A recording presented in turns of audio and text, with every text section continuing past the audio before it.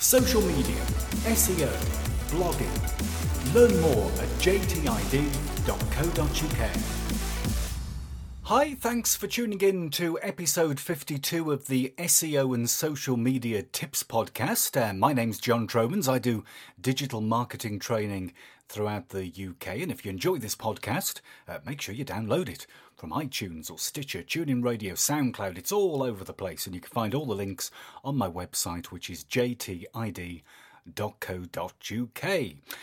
This week we have an interview for you. Good one, talking about SEO and tips for e-commerce stores as well. Talking to Corey Northcutt of Northcutt.com. He's the CEO over there. The company offers inbound marketing and SEO services. And Corey's written for the likes of Moz and Search Engine Journal and HubSpot, and he's put together an amazing list of Google ranking factors, marking them as things like myths and probablys and definitelys. And there's a link to this article in the show notes to this podcast. The first thing that I asked Corey was tell me a little bit about himself and his companies.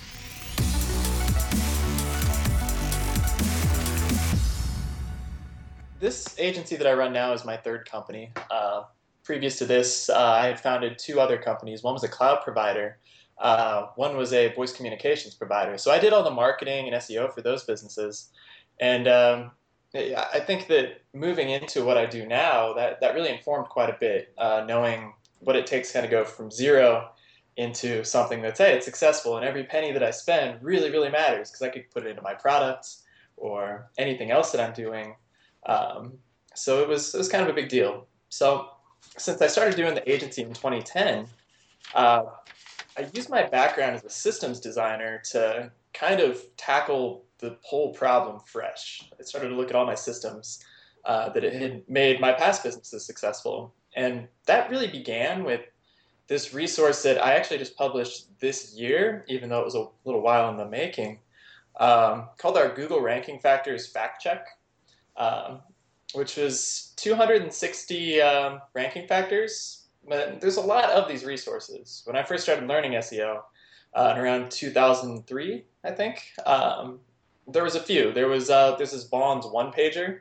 You're nodding your head like you've seen it. Yeah, sure. Yeah, I go back to it's kind of like 1995 myself. Oh, depressing. Yeah, and you look at it and it's by today's web design standards, it hasn't been maintained.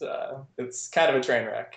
But it was really useful for me, honestly. So I looked at that and was like, this is really good. And a few other people have kind of tried to tackle this problem themselves since then. But where it kind of falls short is that all issues kind of fall somewhere on a sliding scale of bullshit, right? I can say that, right? You can say that, yeah. It's Europe. All right. We're good then. Just don't take your top off.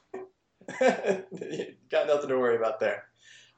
So yeah, everything was just kind of opaque a little bit because, Google will come out and say something, but then we'll test it and it won't be quite what it sounds like. It's like, well, maybe they just mean that they're looking for it, but they haven't really penalized it. Or there's always just some sort of opaqueness. So what my goal was to say, this is completely concrete. This is a total myth that somebody on a blog made up and it just went wild. And then all the things in between. So we published that. And then after that, we started building an auditing system step by step to run through everything and make sure that we're addressing everything on the list. And that's been big. From that, I guess we got both our auditing system and our link building system. And that's been great. Small agency, not really trying to get huge and any of that, done that before, but yeah, it's cool. What we're doing. Cool. Let me ask you the big question. This is something which I ask a lot of people. What is SEO? What is it to you? What does that magical phrase mean? Because it's been around since I don't know what, late 90s, early 2000s, something. Sure. Like what to you? What is SEO? That's a great question because it does mean so many different things to so many people. And I have conversations every day where somebody thinks we're talking about the same thing and we're not. You see those posts that say SEO is dead. And that's not possible, really, and with my definition, because they're speaking of what's manipulative, what was a scheme that worked for a while, but never really should have worked. Sure. So to answer your question, my definition really is aligning what Google wants with kind of the user experience and really what hopefully the site owner should want too from their site, which is to inform people and to be genuinely useful and to provide something of value. And those two things, I think in the way that we categorized our ranking factors, the subheads kind of sum it up pretty well. You've got user experience comes up, it's big. And Google's always kind of trying to provide something better there. It's amazing to me that people just gloss over that. Like, yeah, we don't care about that. I don't want auditing. I just want links. It's like, all right, but you're shooting yourself in the foot for many reasons. Yeah. Um, and Yeah, it sure. seems just aligned with good marketing. Yeah, Yeah. absolutely. Do links still matter? Yes, actually, while everyone else has been saying we're phasing out our link building and our outreach, we've been doubling down on it, and that's something that's actually really big for us this year. Is we're iterating that system. We're going to have kind of a web-facing interface in our systems. I think links still matter a lot, but not in the way that, again, I think some people define it wrong. Um, I can give you a concrete example. In Chicago, we've got a website that just lists out agencies in Chicago. It's fantastic. So we just got a link there. It was free. Very niche, not a part of any scheme or anything like that. And I check my analytics every month. We've got real traffic from there. I've got people asking us for jobs. I've got people engaged on client lead. That's marketing. And it's permanent and it's free and it's owned attention where I don't pay anything to maintain it. I don't see how that ever goes away. Sure. Sure. I mean, the link, the internet is built of links. I mean, that is it. That is the internet. That is the web. It's just a bunch of links. And I think because a lot of people's lives and a lot of their work is involves the internet now naturally, people will link to other things in a more natural way. So I don't believe that now. I, I don't believe people ought to go out there and look for links or generate links. I think they ought to just be on the web, be in real life as well, do what they do, promote themselves, and the links will hopefully come naturally. Yeah, I think that you can't leave that out. Certainly, I would go so far as to say that there is still some value in placements, and I think that even this is probably a pretty good example. I mean, I'm on a podcast here. I don't know if I get a link from this, but hey, you know what? Like, it's a new Yeah. audience, and it was sought out, and that's value. Yeah, absolutely. Right. Let's get on to this little scenario which I've told you about. It's a scenario that I see an awful lot here in the UK. I do digital marketing training, and I talk to a lot of companies, small businesses, and they're kind of like, say, less than 20 people, maybe 5 people working there, 10 people working there, and a lot of e-commerce stores. And there's usually one person who kind of like has been given the job to look after the website. They're marketing grad, or they've just worked with the company for a long time. And here you are. Here's the website, you go for it. And there isn't a budget there to bring in a huge agency, a huge company, but they're quite proactive and they want to get going with things. What would be 3 strategies, 3 tips, 3 ideas that a small business could do to improve their visibility in search? Sure. So tell me a little bit more about this business. We've got 20 people. We got one person who's responsible. What type of niche would they be in? I guess would be the Okay, first question I might ask. let's pick one. Let's say designer Sure. menswear. Designer menswear, so e-commerce. Yeah, e-commerce, designer menswear. They're selling nice jumpers, nice trousers, nice shirts. Sure. So yeah, e-commerce makes it interesting and different a little bit because we spend a lot of time now with marketing automation and how do we get people into that game of email drips and all that. But e-commerce is different, specifically from an SEO perspective here. Um, I think the biggest thing I see is the content on a product page tends to be a train wreck, right? Like it's a little snippet. It's going to be a couple words that they thought the minimum to be able to hit publish. Great.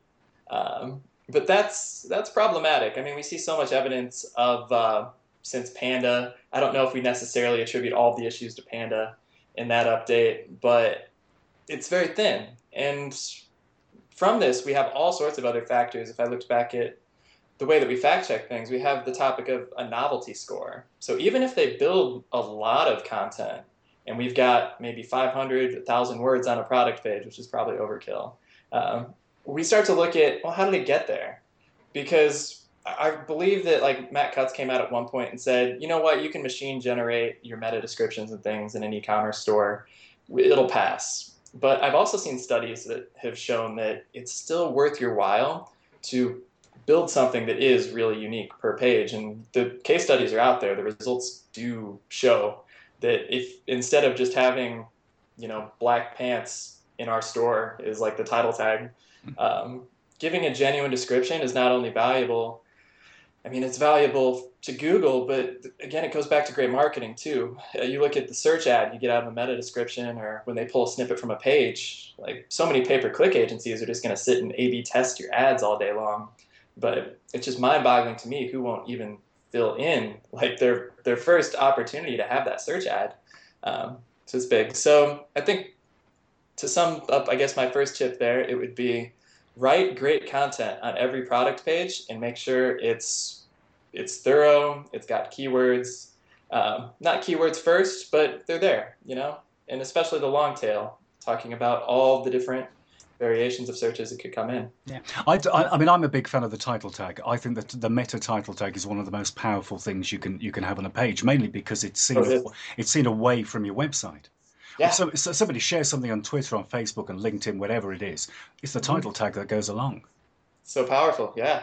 Yeah, and it's somebody who actually looks at it, reads at it, clicks on it, makes that decision in their head. I got to click on this link. And Hmm. that's really important. And I see a lot of people just copy and paste or not make the title tag attractive enough. Sure. Yeah. Okay, tip number two. Number two, I think I would say indexing issues. On a site like an e-commerce site, you're going to have a lot of pages typically. I mean, maybe a menswear provider a little bit less if you've got a small product line.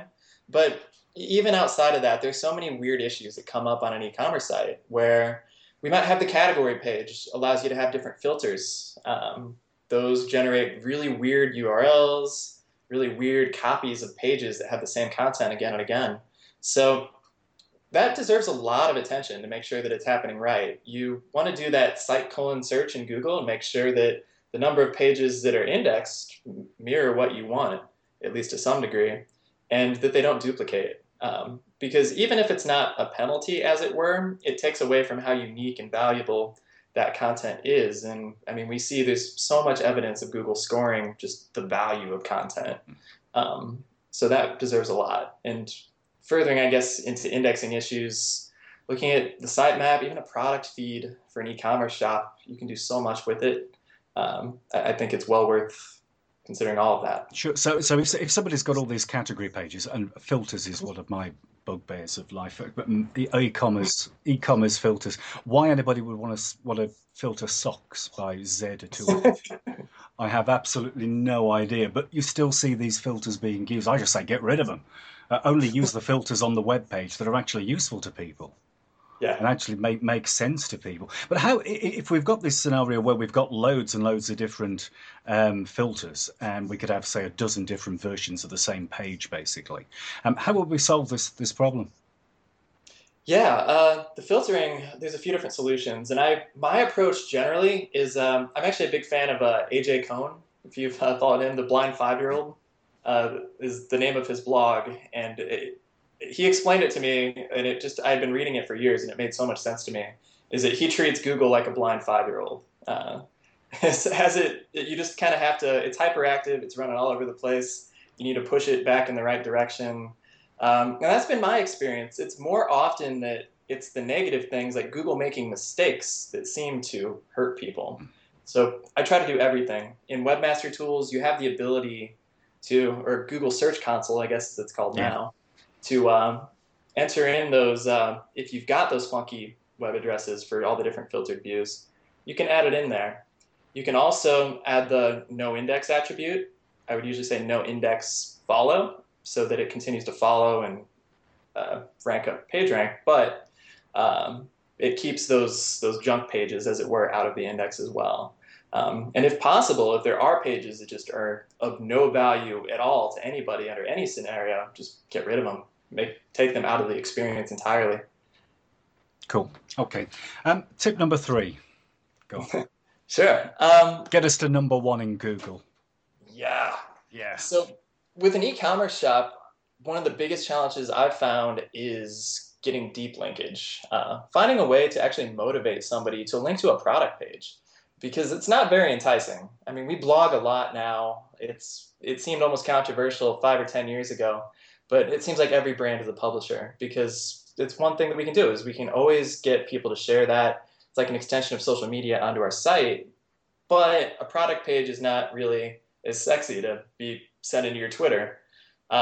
So there's certain things you can do. For, I guess, a men's apparel brand, I would look at, well, I would almost say Pinterest, but we've got maybe the men audience, maybe not so big on Pinterest. Yeah, it's about 80% female, I think, Pinterest at the moment. Yep. Yeah. So in this case, yeah, maybe a little more Instagram, just to get those individual pages out there where people are looking deeper into the site. And even that, I mean, that's one link from one domain. Directly, it's not going to do that much. But I'd look for ways to motivate that. There are other tactics that work pretty well. Having product videos, especially if you can make them anything other than the just immediate, hey, look at this. I mean, if you had a funny product video on each page, now we've got motivation to be actually sharing that direct URL, whereas other people won't. And there's just, it can be insignificant in just going the extra mile in some weird, quirky way that motivates someone to say, hey, look at this. So I would probably even pair that with some sort of outreach if there's a way to tie that into a roundup or, a fashion magazine showing off those deep links in that way too, in a proactive way. But yeah. Sure. Do you think blogging is still pretty important? Blogging, absolutely. Mm-hmm. Yeah. Yeah, I don't know how you succeed, honestly, at SEO in most industries in 2016 without some sort of content channel. You may not exactly call it a blog. I see more and more that people are like, it's like site/magazine or something that's just trying to be a little quirky. Yeah, it's funny you say that, because the first I did a talk not long ago to a fashion group of fashion stores and e-commerce stores, and the first slide behind me was don't call it a blog, Mm-hmm. because you just don't call it a blog. It's I don't know. I don't agree with that, but no, I see it. magazine, lookbook, inspiration. I don't know whether Marks and Spencers are a really huge fashion brand over here in the UK, and Sure. and their blog is called Inspiration, Ah. and I like that. I like It is. I mean, I think that there's pros and cons to doing something like that, because we have clients that'll work with us and say, hey, yeah, check the blog. I was like, you don't have a blog. I've been through your header and footer 5 times. Like, I'm not finding you writing about anything here. But it'll be like under /company/inspiration, as you say. I'm not gonna know what that is. But it is different. It is, if we're following traditional publishing guidelines of trying to be unique and stand out, sure. I think it But works well with the fashion industry, particularly because that's exactly what you're trying to do. That's what the goal of the blog is to do, is to inspire people to dress like this, use this outfit. It's a nice summer's day. We're going to a party. This is what you can wear. yeah, Yeah. makes sense. Yeah, yeah. And how does the social side of things fit into all this SEO nowadays? I presume that if I get thousands of likes and follows and things, I'm going to get to number 1 in Google. Yeah, Yeah. I think it fits, but not in the way that people assume. I There's this drive I've seen over like the past 5 years that it seems like SEOs want social to matter, and it probably will more than it does now at some point, and that's exactly what we've all been saying, I think. But I mean, the evidence is pretty flimsy right now, honestly. Google's gone back and forth saying, yeah, we look at Twitter. No, we're not looking at Twitter at all. It's just another link. Um, so I see the value. I mean, Moz comes out with those ranking factor surveys every year. I think that like 30% of people are, I would have to double check this. It's something that people should go check for their own, for themselves, for sure. There's a very high number said that social media directly matters to a very high degree. And I think that if you test, that's not really the case yet, but it has a strong place. And that is is a part of the strategy in terms of earning links, in terms of building up kind of your audience of advocates who, as you're blogging, are going to be the ones who ultimately, one retweet might be your podcast or your article or whatever in front of 500 more people. That's huge. That's a big deal. And if links matter, that is a fantastic way to get links that I can't see why anyone would ever want to pass up.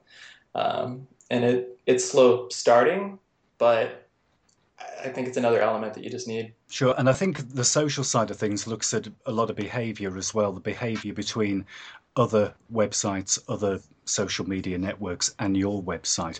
And I'm absolutely convinced that Google, Microsoft are watching behaviour, like a hawk. They're watching it. They really are watching it. They haven't got all this Google Analytics data for no reason whatsoever, have they?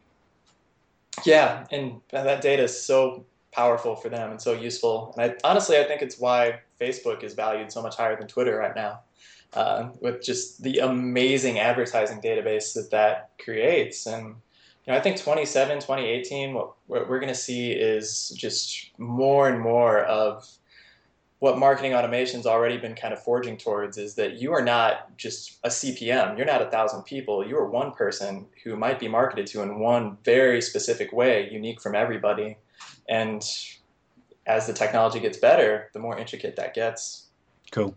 Okay. I just want to touch quickly on mobile. Mobile is important. There's a lot of brands here in the UK reporting that over Christmas, just around they're usually reporting around the 45 to 55% of their sales over Christmas were mobile. Huge. Mobile, enormous, and also the click and collect attitude. Sure. Yeah. How do you see mobile playing out SEO? Is it important for your search engine optimization, for getting higher in the rankings, or is it just a user thing? Oh, of course, yeah. It's funny to me because I don't shop that way. I think I've got the Amazon app on my phone, which I used a couple of times. I really like their price check app, where you can get the little barcode. But I don't do that. But you're right. The statistics show that's what's going on. My wife does it, and someone must be doing this. Google has made it really clear that mobile friendliness is a huge ranking factor.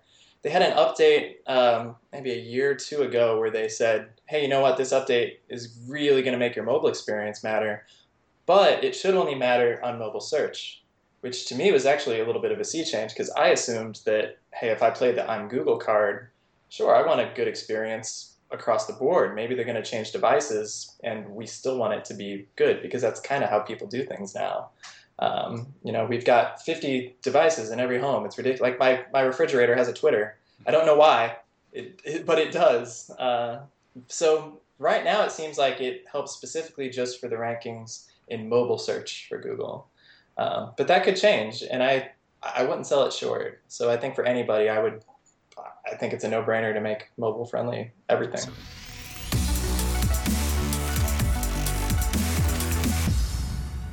Okay, thanks for listening. I hope you found the tips and the advice have been useful. You can find Corey on Twitter at Corey Northcutt. It's COREY_NORTHCUTT. And there's a link to that in the show notes, and also his website as well, which is northcutt.com. There's also links to the Google Ranking Factors article and the Blind 5-Year-Old blog, which was mentioned during the interview. If you've enjoyed this, then why not subscribe to more? There's a podcast pretty much every single week on a Friday afternoon. You can subscribe on iTunes and Stitcher and TuneIn Radio and SoundCloud, lots of different places. You can find all the links on my website, which is jtid.co.uk. Thanks for listening. Social media, SEO, blogging. Learn more at jtid.co.uk.